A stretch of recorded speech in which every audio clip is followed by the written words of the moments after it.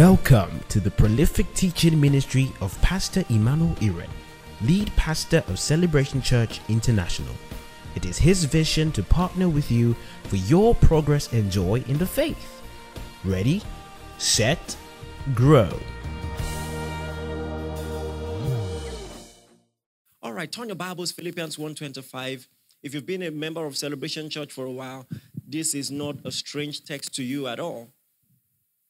But it's so powerful and so instructive, so we're going to look at it one more time. Philippians 1:25. Are you there? Come on, I said, are you there? Read as loud as you can. 1, 2, go.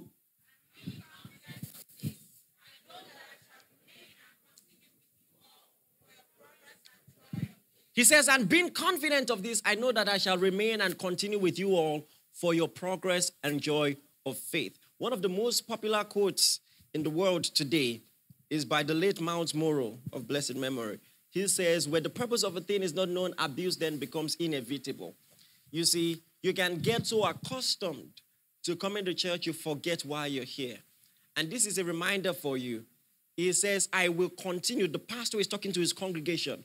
I will continue with you all for your furtherance and joy of faith. So you must remember that you are here just as a means to an end. It's good that you came, but you came for something. Not just to tick the calendar and to appease the guilt you feel when you don't come. You came for something, for furtherance in the faith. So you should be able to have this self-assessment. In what way has my understanding advanced? My understanding of God's word, my understanding of God's expectations of me must advance. There is such a thing as furtherance in the faith. Just the same way every child in the educational system spends 1 year per class and is expected to go to the next class, except something happened or he didn't really pass that class. There's supposed to be progress. If you've been in church 1 year, it should count. If you've been in church 2 years, it should count. Can you all just say furtherance in the faith? Some translations call it furtherance, some call it progress. Say progress in the faith. And it doesn't just say progress in the faith, it says joy in the faith. Can I tell you something? As you continue to grow in the things of the Spirit, the duties of devotion become a delight. The duties of your devotion become a delight. So if you are not enjoying God, you are doing something wrong. He says, taste and see that the Lord is good. There must be a goodness to it. So furtherance must come with joy. Furtherance, yes, there is sacrifice in it, but it's delightful sacrifice. We will willingly sell all we have to buy that one treasure that surpasses any other treasure in the world. So there must be a joy to it.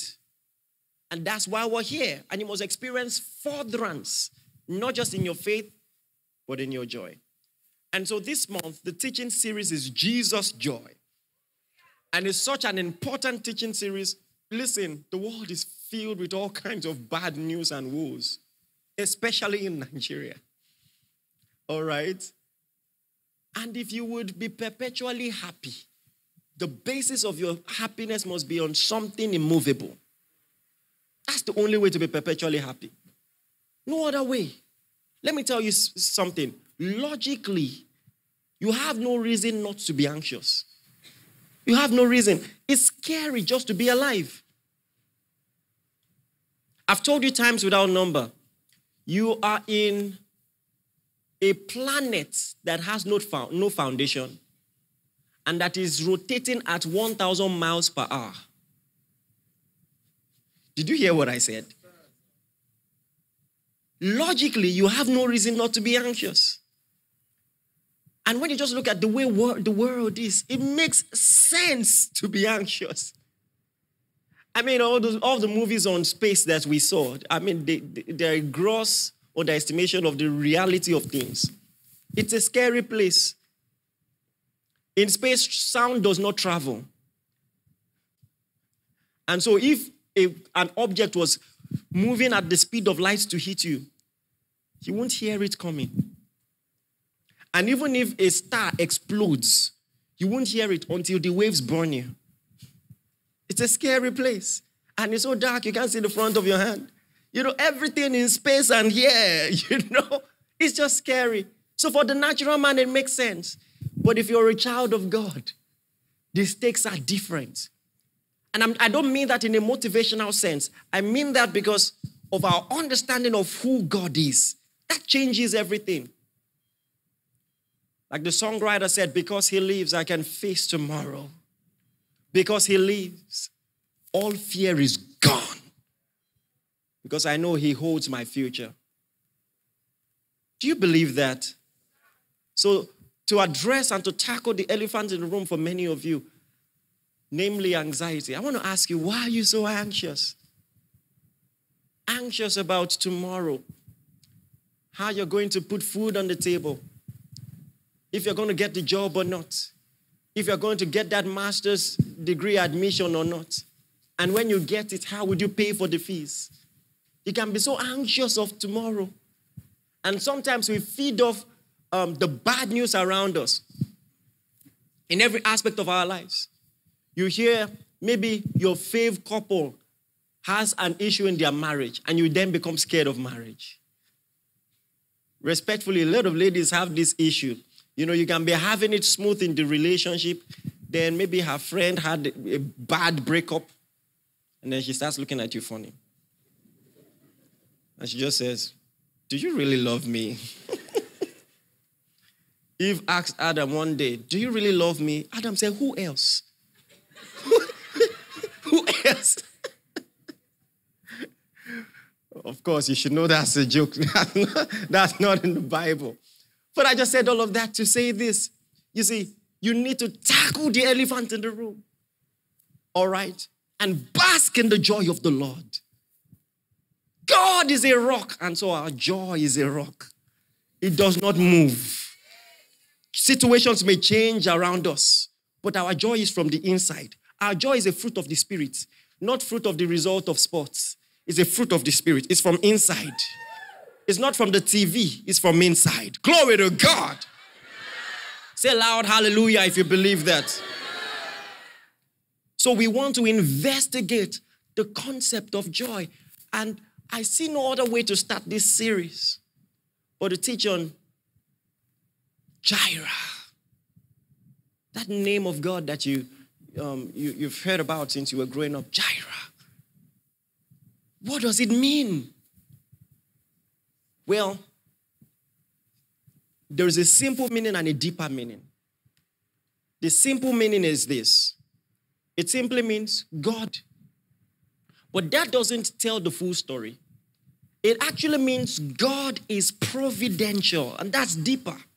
Because you see, the word provide in the Hebrew actually means to see to it, to see to something. And so it's similar to what Hagar called God, when she was stranded with her baby and all of that. He says, God sees me.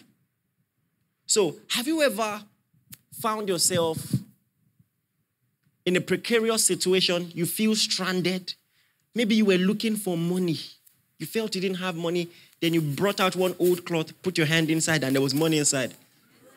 See, that feeling is next to salvation. If you know, you know. Nothing happened. Praise the Lord. And I need to be more careful. My dry cleaners must have enjoyed God because I always leave money, but I'm more cautious now. Anyways, have you ever been in a situation where you just felt stranded and you found help where you least expected? So it's almost as if God was waiting in your future, having anticipated a need you didn't even know you would have, and was waiting with the provision. So Jireh, that's what Jireh means. The providential God. The providential God. Because you are in time. He is not. He lives in eternity. So he says, I am Alpha and Omega, beginning and end. So he's in your future. He knows all the needs that you would have. And he has catered for them. It's a mentality to have. Listen, if you learn what I'm teaching you, it will change your life forever. it will give you hope and confidence in every circumstance. Jireh. Can you just call that name? Hallelujah. And so, just to give you the background of the story so that you know where the name came from. A man named Abraham, formerly called Abram, wanted a son. And God said, I'll give you a son from your own loins and from the womb of your wife.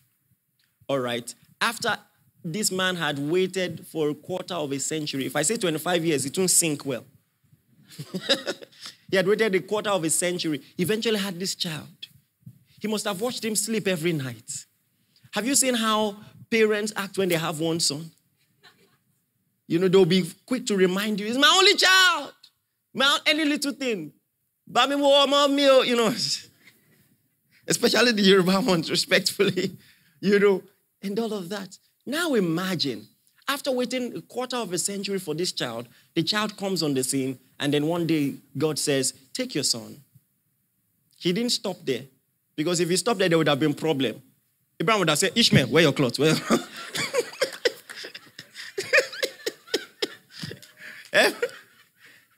Every parent, low-key, has that child they are willing to sacrifice. They will never tell you. They say, we love you all equally. It's a lie. But I'm different. My wife and I are the first parents to love our two daughters equally. Mostly Nadia, but you know what I mean. Anyway, I'm joking. I'm just playing with you. I said that because you would have expected me to say Edima. Okay. But Nadia likes to pray. Edima, anyway.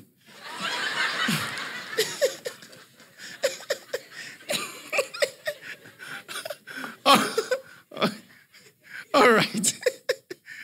Are you with me now? He says, take your only son whom you love. Sacrifice him to me. And Abraham wakes up early the next morning. Takes Isaac on a 3-day journey. And Isaac looks at him and says, Daddy, I see all the items needed for sacrifice. I see the firewood, I see everything, but I don't see ram. So I said I should ask, you know, what is going on? This is Genesis 22, verse 8 now. And then the Bible says, Abraham said, my son, God will provide for himself the lamb for burnt offering.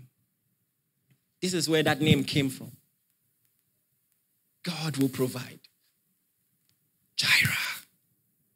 Hallelujah. And then he goes up the mountain. That's why it's not enough to hear God yesterday. You need to hear God all the time. Because if you heard God say, take Isaac, and you didn't hear God say, stop. Anyway, just thinking out loud. Well, just as he was about to do it, God said, stop. And then he finds, out of nowhere, a ram trapped in the thicket of the wood, of the mountain. And then he takes that ram, slaughters that ram, and then they live happily ever after. But you see, there is something deeper you need to realize about the story. First and foremost, 2,000 years after, Jesus is slaughtered or crucified on that same mountain. Did you know that? 2,000 years after. On that exact mountain. Scholars would tell you. 2,000 years after. So the whole story of Abraham and Isaac was a parable of the true context of the provision of God in salvation. That's the true context of Jireh. Salvation. That before you realized your need for salvation, you met the providential God with his provision. Are you getting what I'm saying? So, right after the fall of man, God did not wait for man to call out to him for salvation. He said the seed of the woman will bruise the head of the serpent. That's Jireh at work. So the moment you realized your need for salvation, you also realized that salvation had already been provided for. That's Jireh. For God so loved the world that he gave his only begotten son. That's the proactiveness of God. That whosoever believes in him should not perish, but have everlasting life. Because when you look at the immediate context of Abraham and Isaac, you're wondering, what is happening? Since when did God start collecting human sacrifices? Why would God ask Abraham to kill his son? Fact is, God did not expect him to do it. Clearly in the Old Testament, God abominated human sacrifices. In Deuteronomy chapter 12, verse 31, for instance, God is making a contradistinction between his people and the heathen nations and all the things they did religiously. He said, you shall not worship the Lord your God in that way. He's saying, see the way they worship? Never worship me that way. I'll never require that from you. He says, for every abomination to the Lord which he hates have they done to their gods. They burn even their own sons and daughters in the fires to their God. So they sacrifice their children on altars. He says, you will never need to worship your God that way. So it seemed like a contradiction for God to ask Isaac to do it. But like I said, it was just a parable. They were acting out. Let me tell you why this is significant. All through the Old Testament, to typify the sacrifice of Christ, the Son of God, they use lambs. And without this example of Abraham and Isaac, it is hard to prove to the Jews that a human being, the Christ himself, was actually God's plan for sacrifice. Do you understand? God's plan for salvation is hard. Abraham and Isaac's example is the closest to the true story of the provision of salvation. Notice the similarities. First and foremost, Isaac and Christ have a lot in common. Both of them had a miraculous birth. Isaac was born from a 90-year-old woman. Jesus had a virgin birth. All right? Isaac was promised years before he was born. Jesus was promised years before he was born. Isaac was named before he was born. Jesus was named before he was born. And then that phrase that I just mentioned, not too long ago, take now your only son whom you love. And so it's noteworthy that God will say of his son, this is my beloved son. And he was also called only begotten son. Interestingly, the journey was also a 3-day journey. Are you getting this? So it was just typology. And so the true context of Jireh is salvation. Say loud, amen. Amen. But are we wrong to associate Jireh to our immediate smaller needs? Not at all. Not at all. I want to show you a text. Turn your Bibles, Romans chapter 8, verse 32. Romans chapter 8, verse 32. Come on, are you learning anything? Romans chapter 8, verse 32. Can you read this as loud as you can? This is such a good text. 1, 2, go.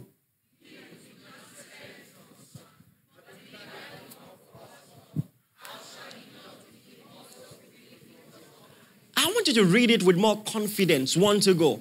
He who did not spare his own son, but delivered him up for us all, how shall he not also with him freely give us all things? So listen, if in salvation you see the providence of God, how much more the smaller aspects of your life, your career, your marital future, your health. If in salvation, if he didn't spare his son, but freely delivered him for us all, is it now your career? So it is inconsistent to believe in the providence of God in salvation and not believe that he will provide for you tomorrow to feed your kids. It makes no sense. It makes no sense. Come on, are you getting this? So I want us to look again at the story from a practical standpoint and see what we can learn. The first thing you need to realize is Abraham did not know it was a parable. God didn't tell him, see, you know what? I want to show all nations what I'm going to do with Christ. God just told him, take your son, your only, So Abraham was journeying there, not knowing what to expect. So it took faith. It took trust. And he had to battle the contradictions. I mean, God told him, in Isaac shall your seed be called. Genesis 21:12. First and foremost, I was on my own. You called me out in the cool of the night. You said I should look at the stars. As many stars as I can count, that's the number of children you will give me. Well, first and foremost, you gave me only one. I didn't complain. Then many years after, you asked me to take that child again and give him to you. What is going on?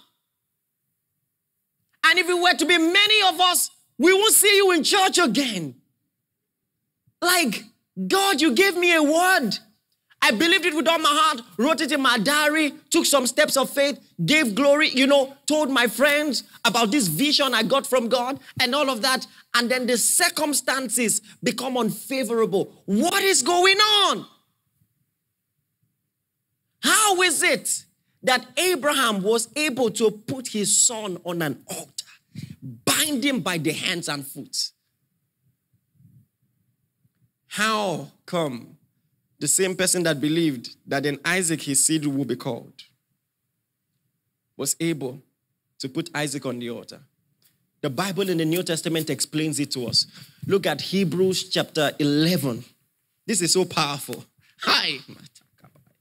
If you learn this, it will change your life. This is one of the most powerful examples of faith in the entire Bible. Hebrews 11 from verse 17. We'll read 17 to 19 as fast as we can. It says, by faith, Abraham, when he was tested, offered up Isaac. And he who had received the promises offered up his only begotten son. Take note of that phraseology. He says, of whom it was said, in Isaac shall your seed be called. Verse 19, everybody as loud as you can. Verse 19, 1, 2, go.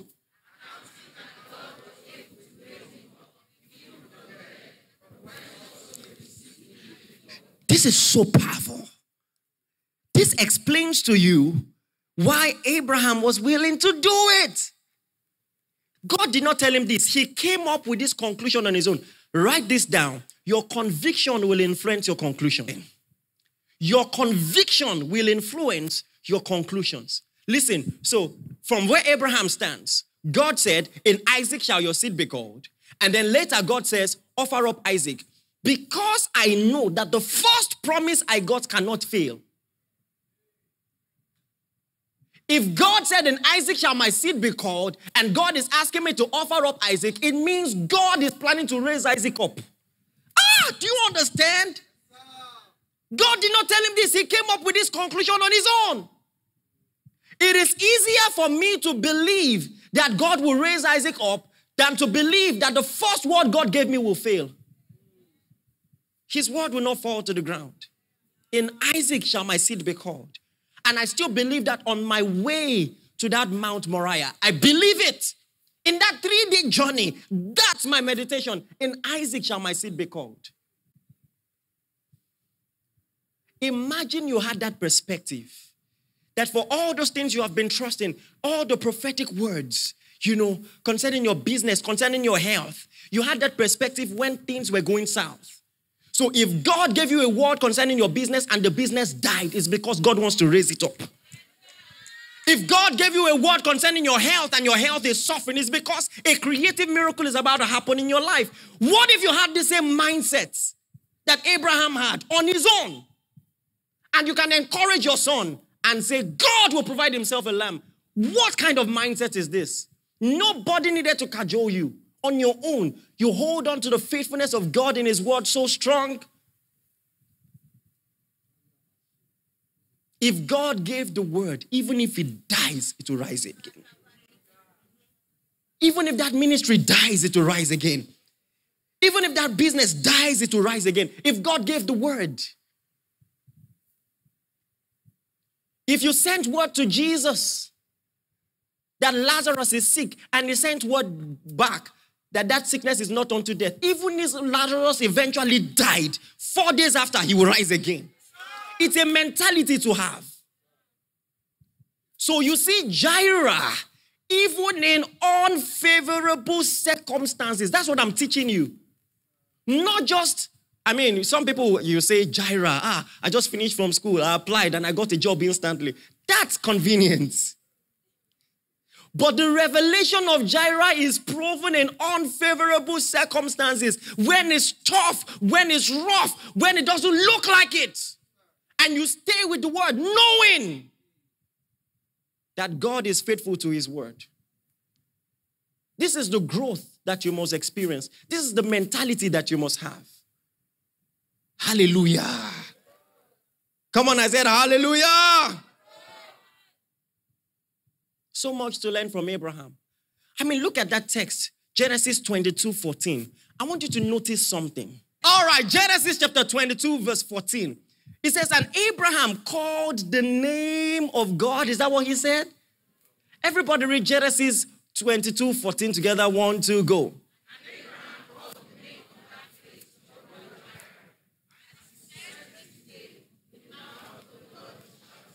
Now listen, in context, was God called Jehovah Jireh?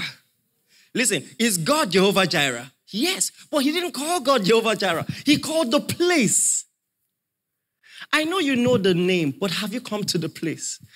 Listen, it's a mentality. So unlike any other revelation of God in the Old Testament, this one came from Abraham. God did not say, God told Moses, I am that I am. But God did not tell Abraham this. When he saw that revelation of God, he named the experience as an eternal ordinance. Are you getting what I'm saying? So that because of that experience, you will never doubt the faithfulness of God in that area again. Some of us need to learn this. Even in the areas where we've seen the strength of God in the past, in the future, we still ask questions. The Bible tells us, for instance, in Mark chapter 8 from verse 15, the disciples of Jesus were going with Jesus and they were worried about bread. He said, what? Why are you so slow to believe? Why are you so hard? Why is your heart so hard? Haven't you forgotten I've multiplied bread on 2 occasions? First 5 loaves and 2 fish. Second 5 is 7 loaves and 2 fish. Why would you think that it's a problem that you didn't carry bread? God expects that his faithfulness in the past will boost your confidence in the future. Are you getting what I'm saying? So that when you stand before Goliath as David, my hands will deliver this uncircumcised Philistine to my hands as well. The testimonies of the past are meant to be weapons against anxiety in the future. So Abraham saw the providential God. He named that place. And I like the fact that the text says that was the name of that place forever. Think about that. That you come to a point of conviction about some things in your life. You never doubt it. You don't need anybody to cajole you anymore. That when you see any unfavorable circumstance, you know. Hallelujah. That God works in every situation for the good of them that love him. You know. Think about that. He says, and we know that all things. It's a conviction. And we know. Like I told you, have you come to that place yet?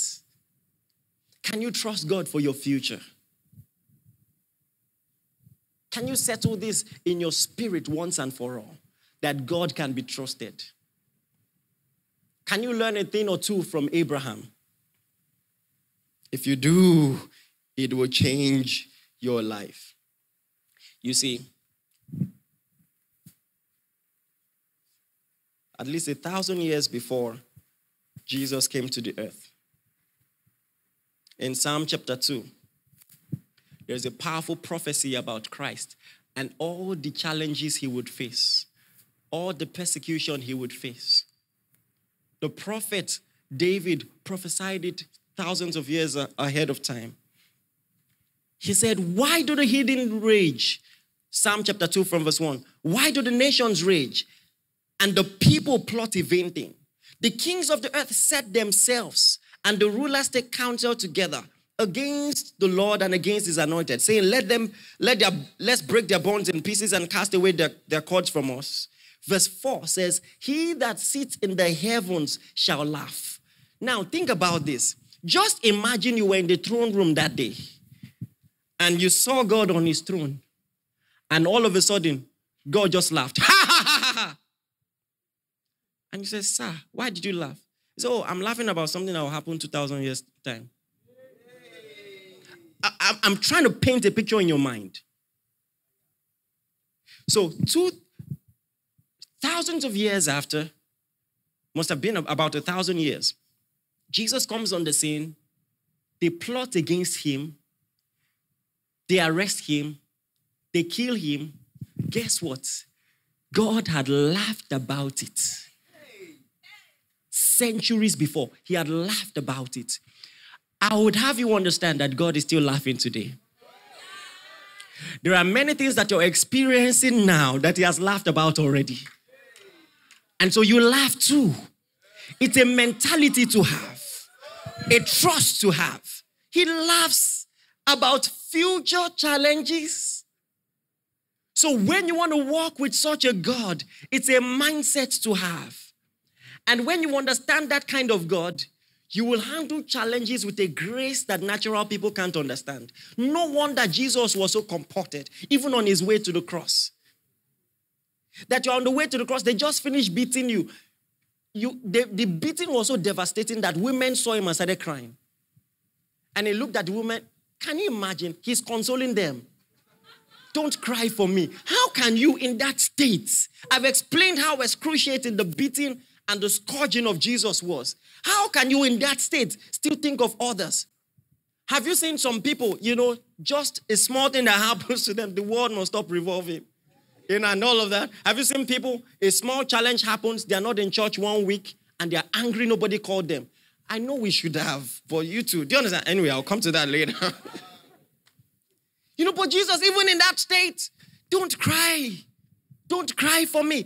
On the cross, with 7-inch nails in his wrist, he says, Father, forgive them. Listen, it takes an understanding of Jireh to pray for your enemies. Listen, when you have an understanding of Jireh, you will not be unforgiving. Because you will know that in their ignorance, they've made themselves part of God's plan. And that you cannot be disadvantaged. And the execution of their wickedness will still serve for the fulfillment of God's divine purpose. It's a mindset to have. That one of the most wicked things men have ever done in the killing of the Messiah became the best thing that ever happened to mankind. That's the revelation of Jireh. Because he is providential, something that was meant to be a bad situation can turn out for your good. It's a mindset. Just think about Joseph. The best example of this. If someone else were to be Joseph, when you get to Egypt, you will have just one assignment: to plan to escape. Now, just imagine that Joseph actually escaped and was successful. And you get back home and you're like, thank God, these wicked brothers. Not knowing that you have jeopardized. Are you getting what I'm saying? See, how many of you can look back at the circumstances you had in the past and they made you tougher and better suited for some of the opportunities you have now? It's a mindset to have. All things work together for good to them that love God, to those who are the called according to his purpose. And so you come to a point of conviction where, like Paul, you say, what can separate me from the love of God? Tribulation, distress, nakedness, peril, sword. He says, I'm persuaded that neither life nor death, nor angels or demons or any such thing shall be able. He's not saying the circumstances will be favorable all the time, but even the worst circumstances will find a tougher me. They shall not be able to separate me from the love of God in Christ. He says, yea, in all these things, We are more than conquerors through him that loves us. Just stand up and give him the praise right now. Listen, this is a time of consecration. God wants to imbibe in you a trust. Just worship him right now.